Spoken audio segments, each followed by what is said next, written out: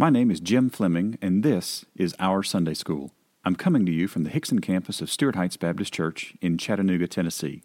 And we'd love to have you come and visit us. But if you're not in the area, please go to OurSundaySchool.com to see all of the resources we saw in class. Well, good morning, everybody. All right. Well, welcome to Our Sunday School. We're in Mark chapter 3 today. So if you got your Bibles, head over to Mark chapter 3. And we'll start with our question that we ask each week. What is God doing in you through His Word from the portion of Mark we've studied so far? So what is God doing in you through the portion of Mark we have studied so far?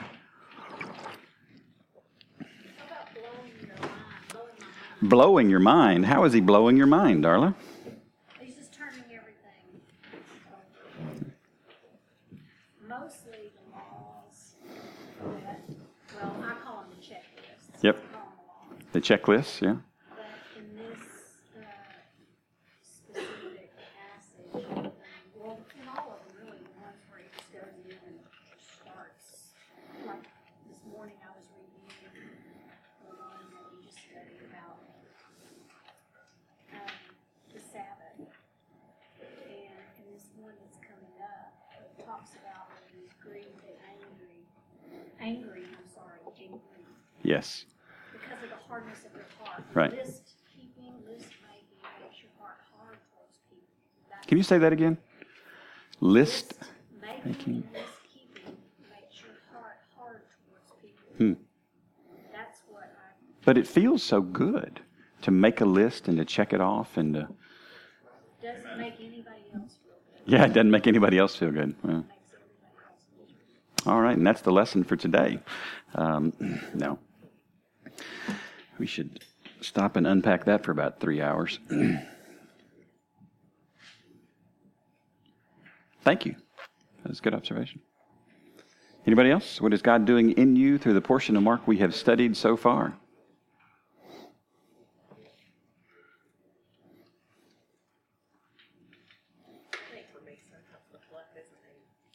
The fluff isn't needed? Yeah. Yeah, Mark is yeah. We don't stop around and I don't get the feeling that Mark was the guy that hung around church afterward and just chatted about the events of the day. It was a pretty quick pace that he moved through, right? All right, let's take a look. So we're going to read Mark chapter 3. And then we're going to ask some questions. And we are so I'm going to read this sentence underneath the literary structural observation. So Jesus continues to ask questions to his enemies. And we are introduced to the Herodians. And somebody circle the word Herodians on your handout there, because we might get to that today. And if we do, I've got something for you. And if we don't, I may still have something for you. So we'll see. So let's read Mark chapter 3. Again, he entered the synagogue, and a man was there with a withered hand. And they watched Jesus to see whether he would heal him on the Sabbath, so that they might accuse him. And he said to the man with the withered hand, "Come here." And he said to them, "Is it lawful on the Sabbath to do good or to do harm, to save life or to kill?" But they were silent. And he looked around at them with anger, grieved at their hardness of heart, and said to the man, "Stretch out your hand." He stretched it out, and his hand was restored. And the Pharisees went out and immediately held counsel with the Herodians against him, how to destroy him. And Jesus withdrew with his disciples to the sea, and a great crowd followed from Galilee and Judea and Jerusalem and Idumea, and from beyond the Jordan and from around Tyre and Sidon.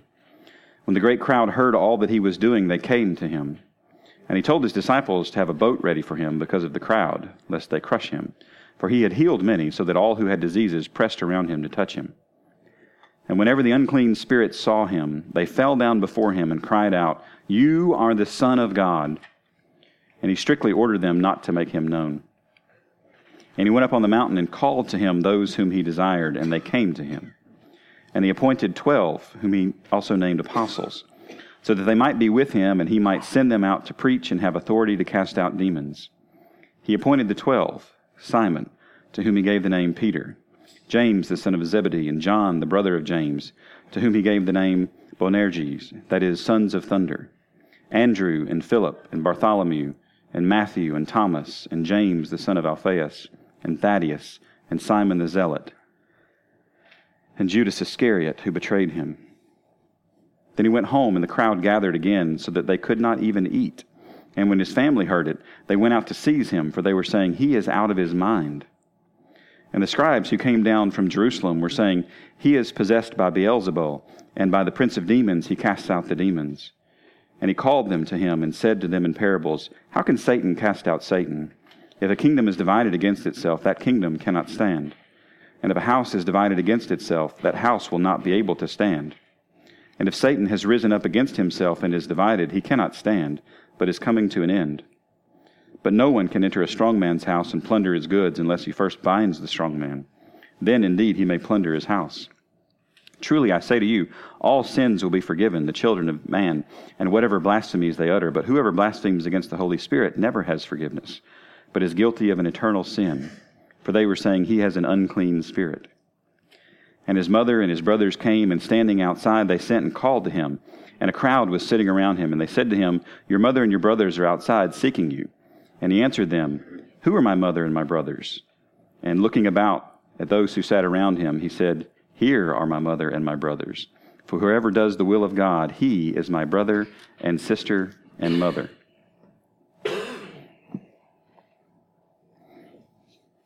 So let's take a look at verses. We'll start in verse 1, and we'll see how far we get today.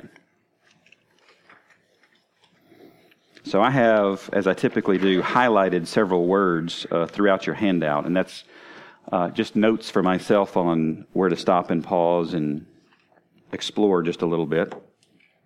So in verse 1 there, he says, "again." So what do we learn from the word "again"? What's that? It's repetitive, right? It's happened before.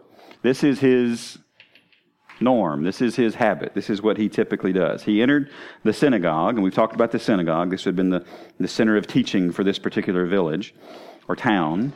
And a man was there with a withered hand. And the word "with" here is actually the verb. It's a present participle active. This is ongoing. This is habitual. This is not something that had recently happened. This was something that he'd had a while. Most people, when they talk about this being something he'd likely had from birth. And I wouldn't argue or support that notion, but I would say that the text just says he's had this habitually. He's had this withered, this dried up. I've highlighted verse 9 to 18. So flip over to Mark 9. I find it very helpful to look and see how the writer uses words elsewhere in the same book, because many times you can get an idea of what else is going on and what the thought is in the writer's mind. So this is where Jesus heals the boy with an unclean spirit. In verse 17, somebody from the crowd answered him and said, "Teacher, I brought my son to you, for he has a spirit that makes him mute. And whenever it seizes him, it throws him down, and he foams and grinds his teeth and becomes rigid. So I asked your disciples to cast it out, and they were not able." And if you heard about somebody who something seized him, threw them down, foaming and grinding their teeth and becoming rigid, what would you say that they likely had?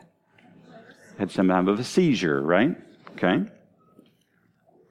Where is the word "withered" in that verse? In verse 18.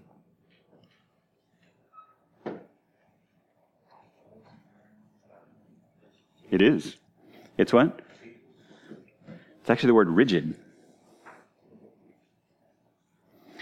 So when you think about something that's withered, the water has gone out of it. It is dried up. It has become hard and immovable. So I think about when I hear this man had a withered hand that it's fixed. It's not movable. It's something is functionally not correct with what is going on. So this is the mindset here, right? So there's a man there with a withered hand. And then what happens in Mark over and over and over and over and in all the Gospels, and they watched Jesus. Now, why were they watching Jesus? Was he just fun to watch? I think he probably kind of was, right?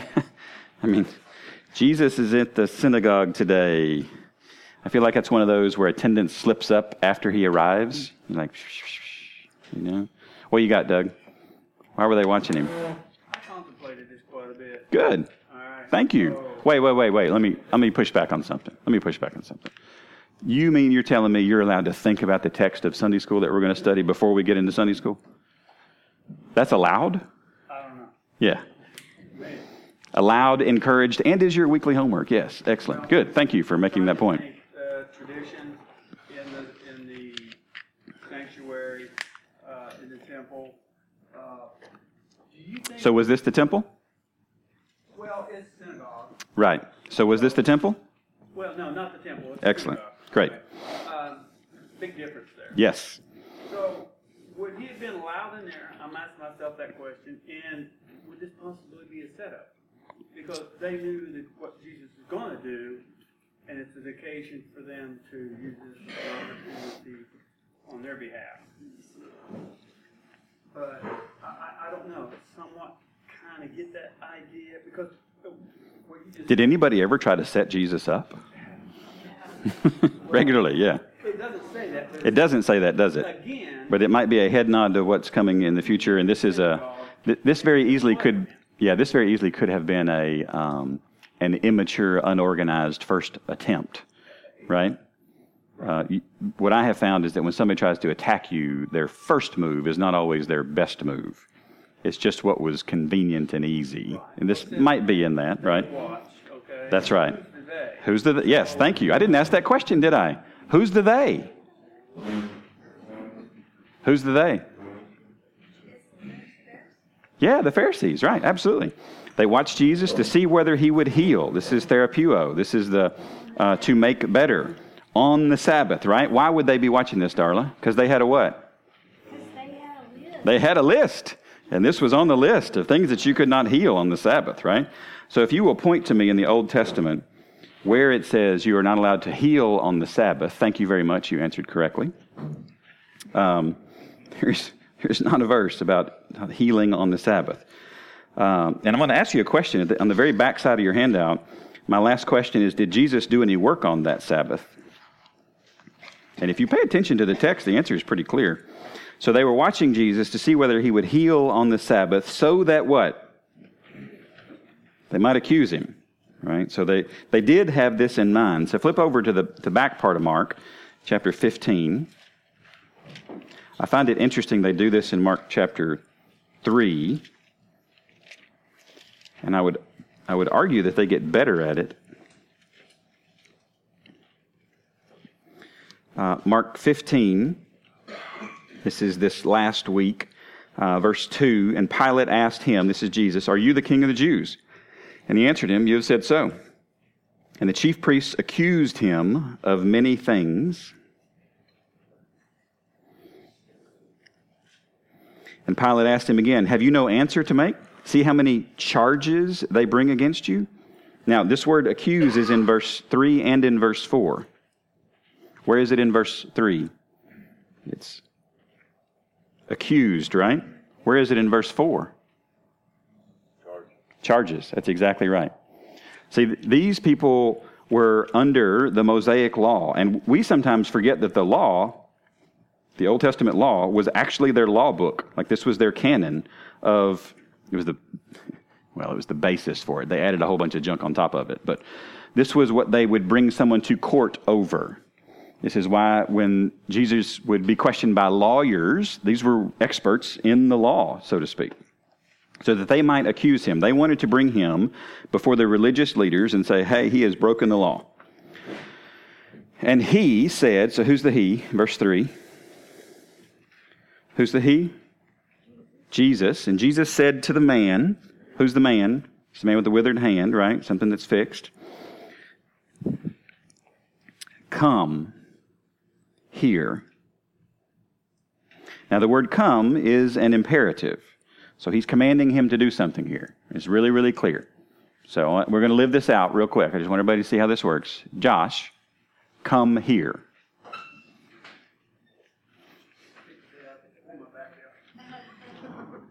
Well, that's even more appropriate, actually.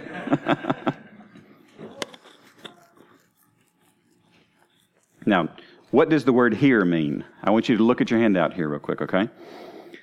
The first, it's actually two Greek words. It's eis and mesos. Eis means to or into, and mesos is the middle.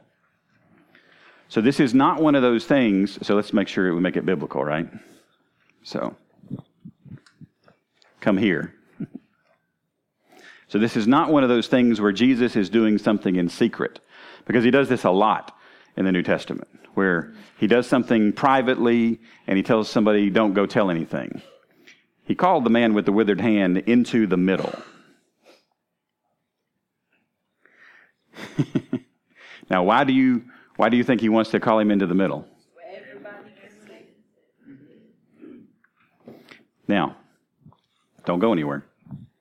Oh, you put it down. I was going to read off of it. There you go. You got it. You're good. So come here. So come into the middle.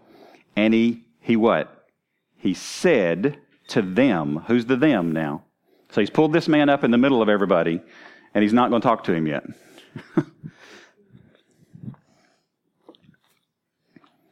Is it lawful on the Sabbath to do good or to do harm? Now, where did the Pharisees verbally articulate what they were doing?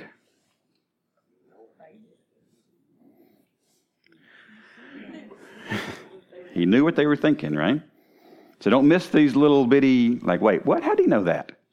How do you know that? Because he's God. That's how he knew it. All right? Don't go anywhere. I'm making you nervous, aren't I? And he said, is it lawful? So this is this, you can look up 2:24, 10:2, and 12:14 later. Is it lawful on the Sabbath to do good? I love these old school definitions of these words. The word for good means a well-doer, right? Or to do harm. This is a bad doer. Like, I feel like Strong here was, he had like a 4-year-old walked into his office when he was writing out these particular definitions, right? It's a well-doer or a bad doer. So what are you going to do, right? So let me ask you this question. Does it matter what day of the week it is, whether it should drive us, whether we are well-doers or bad doers? No, absolutely not, right? Absolutely not. So is it lawful on the Sabbath to do good or to do harm? To save life, sozo. This is the basis for our soteriology. This is the root word for salvation, right?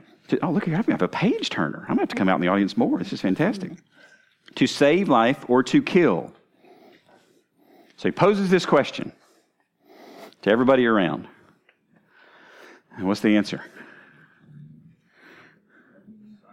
Crickets. Crickets, I say.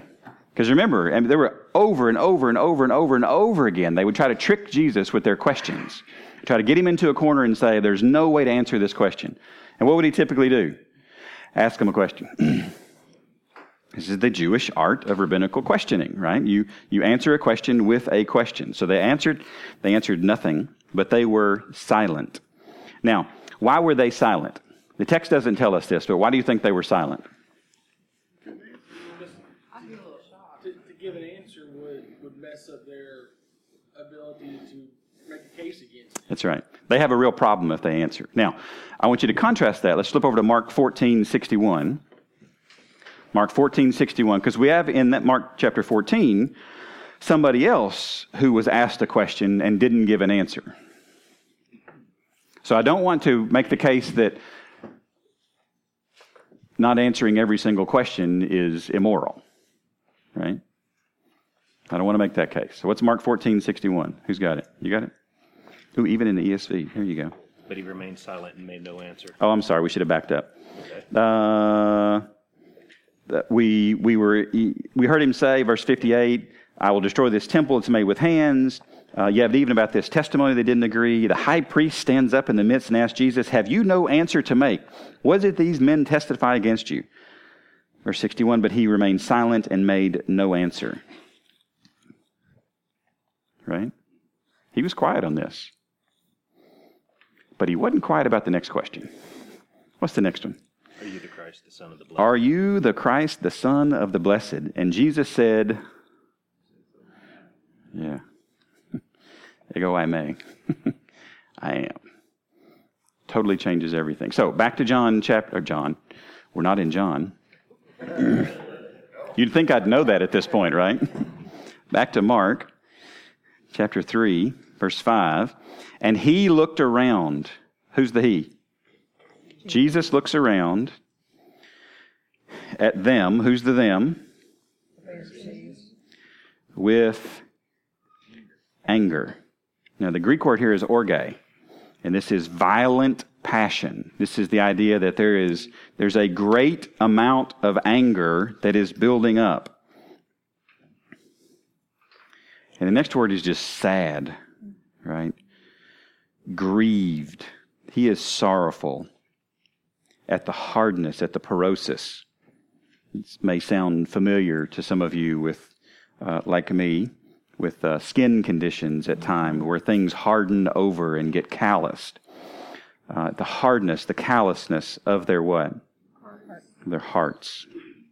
This shows Jesus' true heart. Thank you. Come on. Which is the best part. Thank you. It's like you guys have all missed it. Yes. You have no concept of But does he say what that? it's about. No. He doesn't use those words, right? He's just grieved. So he says to who? The man. Says to the man. Here you go. You ready? I love this. So which hand are you going to have as your bad hand? This one. Okay. Here's what Jesus says to him. Stretch out your hand. Now wait, before you do it, did Jesus tell him which one? No. Okay. Have you ever had something that you thought made you embarrassed? Something that you thought made you different? Would you willfully, openly, like I'm going to... You don't put that out there. You hide that, right? You hold that back. You stand so that can't be seen. You position yourself so that you're not the center of... But Jesus has brought him out here in the middle of everything, and he says, stretch out your hand. What does the text say? And it was what? It was restored. So let me ask you a question. What work did Jesus do? Careful. There you go. Come on. I was going to say, don't say no work. Don't say no work. If you say no work, then you are saying that what God did in Genesis chapter 1, way back when, was not work. Yeah, right? This is the one who can work with his words. And things come to life again and are restored again. This is amazing. And if you don't think for a second that man with the withered hand is not us, so we are not Jesus in this story. Make sure we all understand, right? We are not Jesus. We are the man with the withered hand with the problem who cannot solve it on his own, who is in need of a Savior, who is in need of the one who can speak and do miracles and amaze and save. So thank you, sir. You're fixed now. Oh, thank you. It's going to be a really crappy video this morning, but that's all right. All right. He stretched it out, and his hand was restored. Go to Mark 8:25 for just a second. This word shows up a couple of different times in Mark, this word for restored.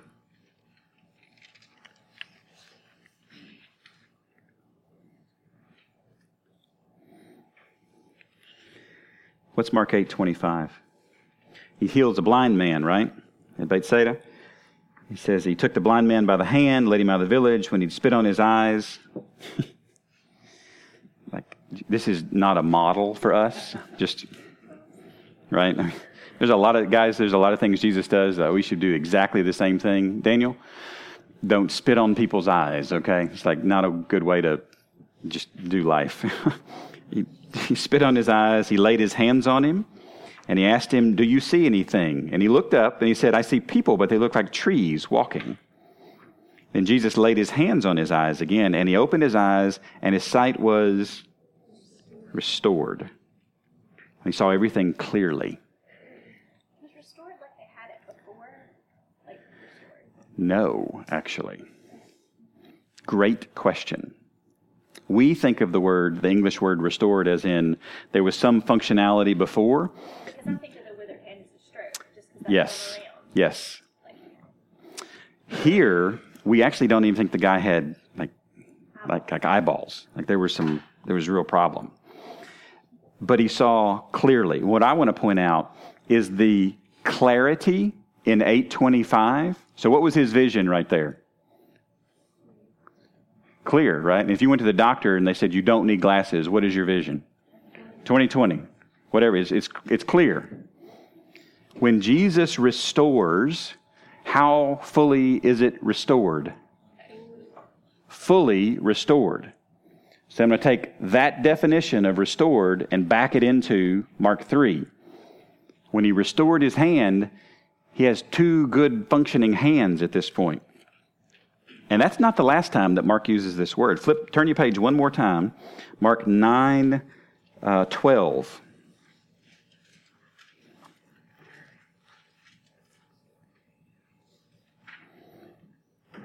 Let's look at verse 9. As they were coming down the mountain, Jesus charged them to tell no one what they'd seen until the Son of Man had risen from the dead.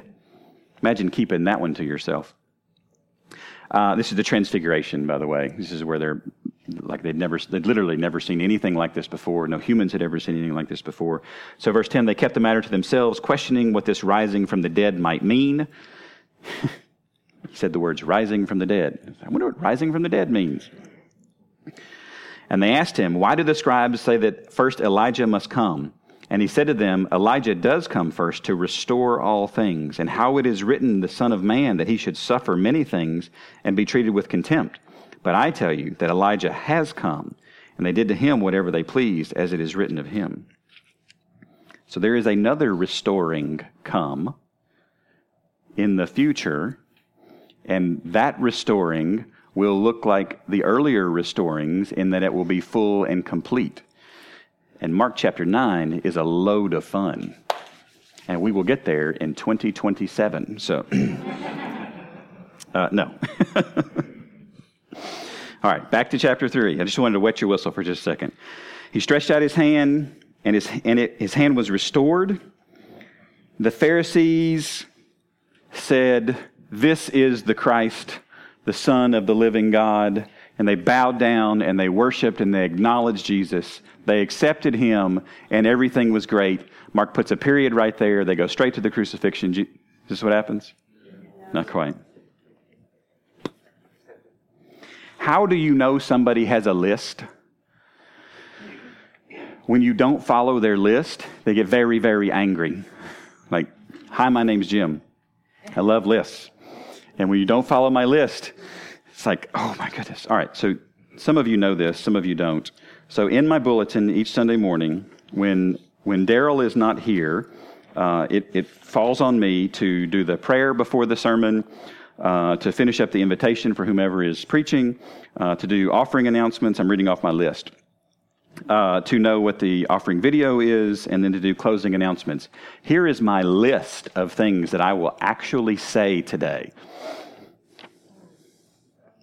I love lists. It is a good list. And periodically, somebody likes to add things or take things off of my list. And I don't know if you noticed or not, but there is something written in pen at the bottom of my typed out list.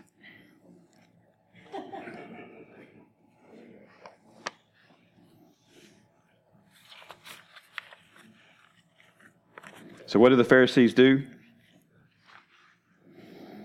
They went out and immediately, Jesus isn't the only one in Mark who does things immediately, and immediately held counsel, the imperfect tense there, they held counsel. And they do this again at the end of the book in chapter 15, verse 1, with the Herodians, which is a weird word, right? The Herodians. And you're like, who do you think that kind of feels like it might have something to do with? Herod, yeah. They held counsel with the Herodians against him. Against who? Against Jesus. Mark loves the Greek word autos, and he just really, I don't know if he detests, but the Holy Spirit led him not to use a lot of nouns, a lot of pronouns in Mark. So I have to, this is how I read Mark. It's like, okay, who is the he? Who is the him? Who is the you? Who is the they?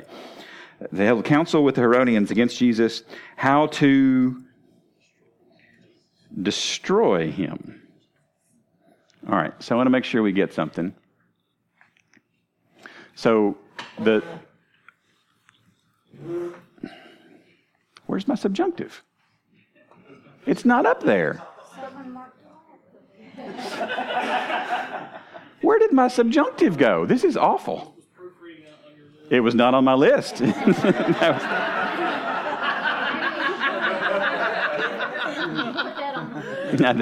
I will put that on the list, yes. All right.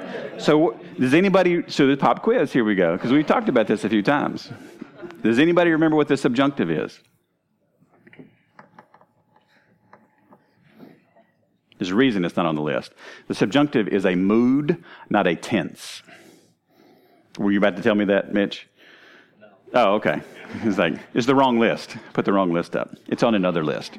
I know, right? It's a good list. Like, this is a really good list, because we've talked about present, aorist, imperfect, perfect, and even future today. They're all in the text for today. The subjunctive is, so the Greek has not only tenses, but moods. And it's the idea of, the subjunctive is the idea of possibility or probability. So this is a possible future. So there's a couple of them, right? There's the indicative mood, which is a statement of fact. All right? So Josh is able to come here. That is a statement of fact. All right? I think Josh is not able to do a cartwheel to come here. That'd be correct? All right? So that's subjunctive. Yeah.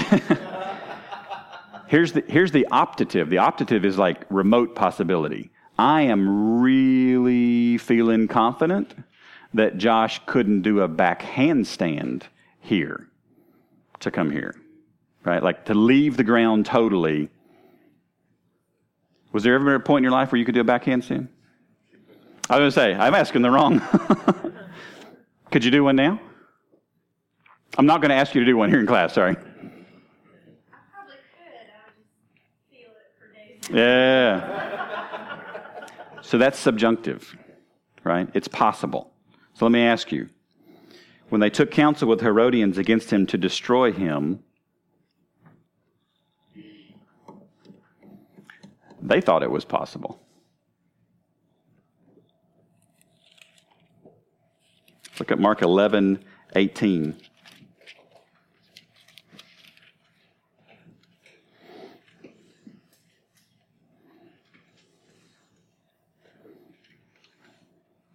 Mark 11:18 expands a little bit of the reasoning why that these religious leaders wanted to destroy Jesus. And actually, Mark uses the exact same word for destroy.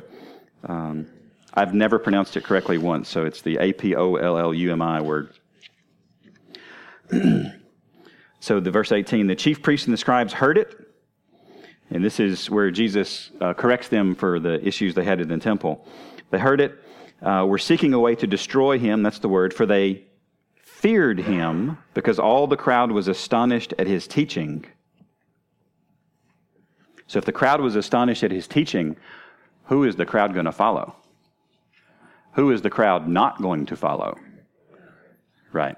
This is the root of their issue, is that they wanted to be in charge and not Jesus. So there's my question for you on the kind of the top third of page 75 of your handout there. Did Jesus do any work on the Sabbath?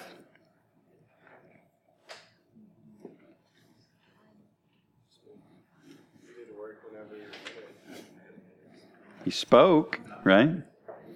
Did he violate any Old Testament law with the work that he did? Let's get a good hearty answer to this one. Did he violate any Old Testament law with the work that he did? No, absolutely not. Excellent. All right, so can you pass out the stacks that we talked about earlier? Awesome, thank you. So I'm going to hand you something that hopefully, I'm not going to hand it to you. My friend is going to hand it to you. I'm handing something that hopefully will help us answer the question, who were the Herodians? And I just want to spend 30 seconds, maybe 30 seconds talking about this. So every one of us has a family tree.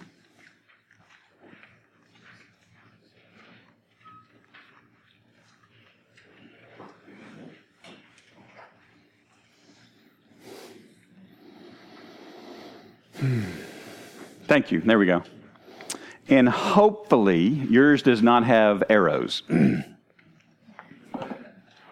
Was not an Alabama joke. Did every table get a stack?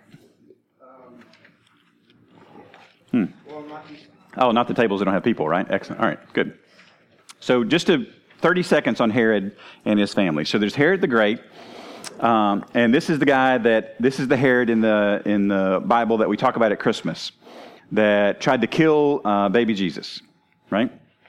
Well, Herod the Great had at least 4, we know of 4, but at least 4 different wives. Just to make sure we're all understand, that's sin, right? Excellent, good. I'm glad you know this, Luke. So the people in red are his wives.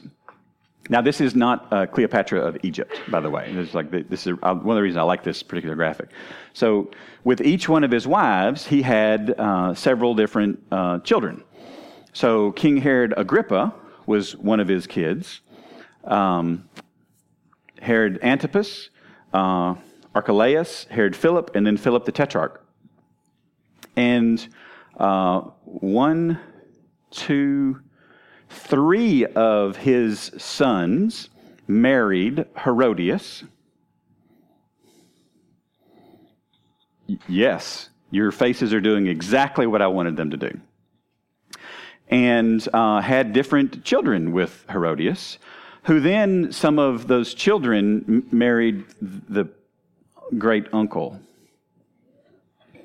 Yes, ooh, should be your response here. Now, the family tree, like Wikipedia has a version that is incredibly difficult to follow. But Herod's family tree is a wreck, an absolute wreck.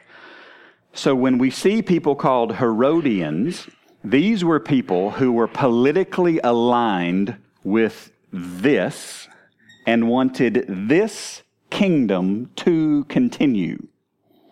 So when somebody shows up and he's called the King of the Jews, this gets very angry. And all of this mess, from literally top to bottom, the power there is brought to bear against Christianity. And guess who loses? Exhibit A for losers. Herod's family tree is, I think, one of the greatest examples that you can't ruin God's plan. Not even with a really messed up family. Yes, Daniel? Do you know where... If you'll turn over to the backside of your handout. Okay. Because I heard it explained that Herod is actually a descendant of Esau. Oh, yeah. There's a family tree that goes up, right, that's very antagonistic toward everything of Jesus, too. Yes. Again, Esau gave up the birthright to right. Jacob and that whole story. But there's one super simple thing that you want to see on this handout, where it says Herod the Great in the dark blue at the top. He was the governor of Galilee, and he was also the what? Or he thought he was. So we will explore this family in a whole lot more detail as we go through Mark, because different characters pop up. And what I don't want us to think is that I don't want us to think there was just one Herod who lived a really long time. There were several. So fold this one in half, stick it in the back of your little mark, and we'll get to that later as we go through. But a good resource for you to have as we move along. All right, so at each one of your tables, you should have a weekly update. So grab your weekly update, lean in, engage, pray as a table. When you are finished praying as a table, then you are dismissed to go into the sanctuary to worship the real King of the Jews, the real King of the Gentiles, the real King of Kings and Lord of Lords, who is unlike anybody and everybody else. And I am thrilled. So, thanks for coming to Sunday School today. Thanks for listening, and don't forget to subscribe to this podcast and to our weekly email. You can do both at OurSundaySchool.com.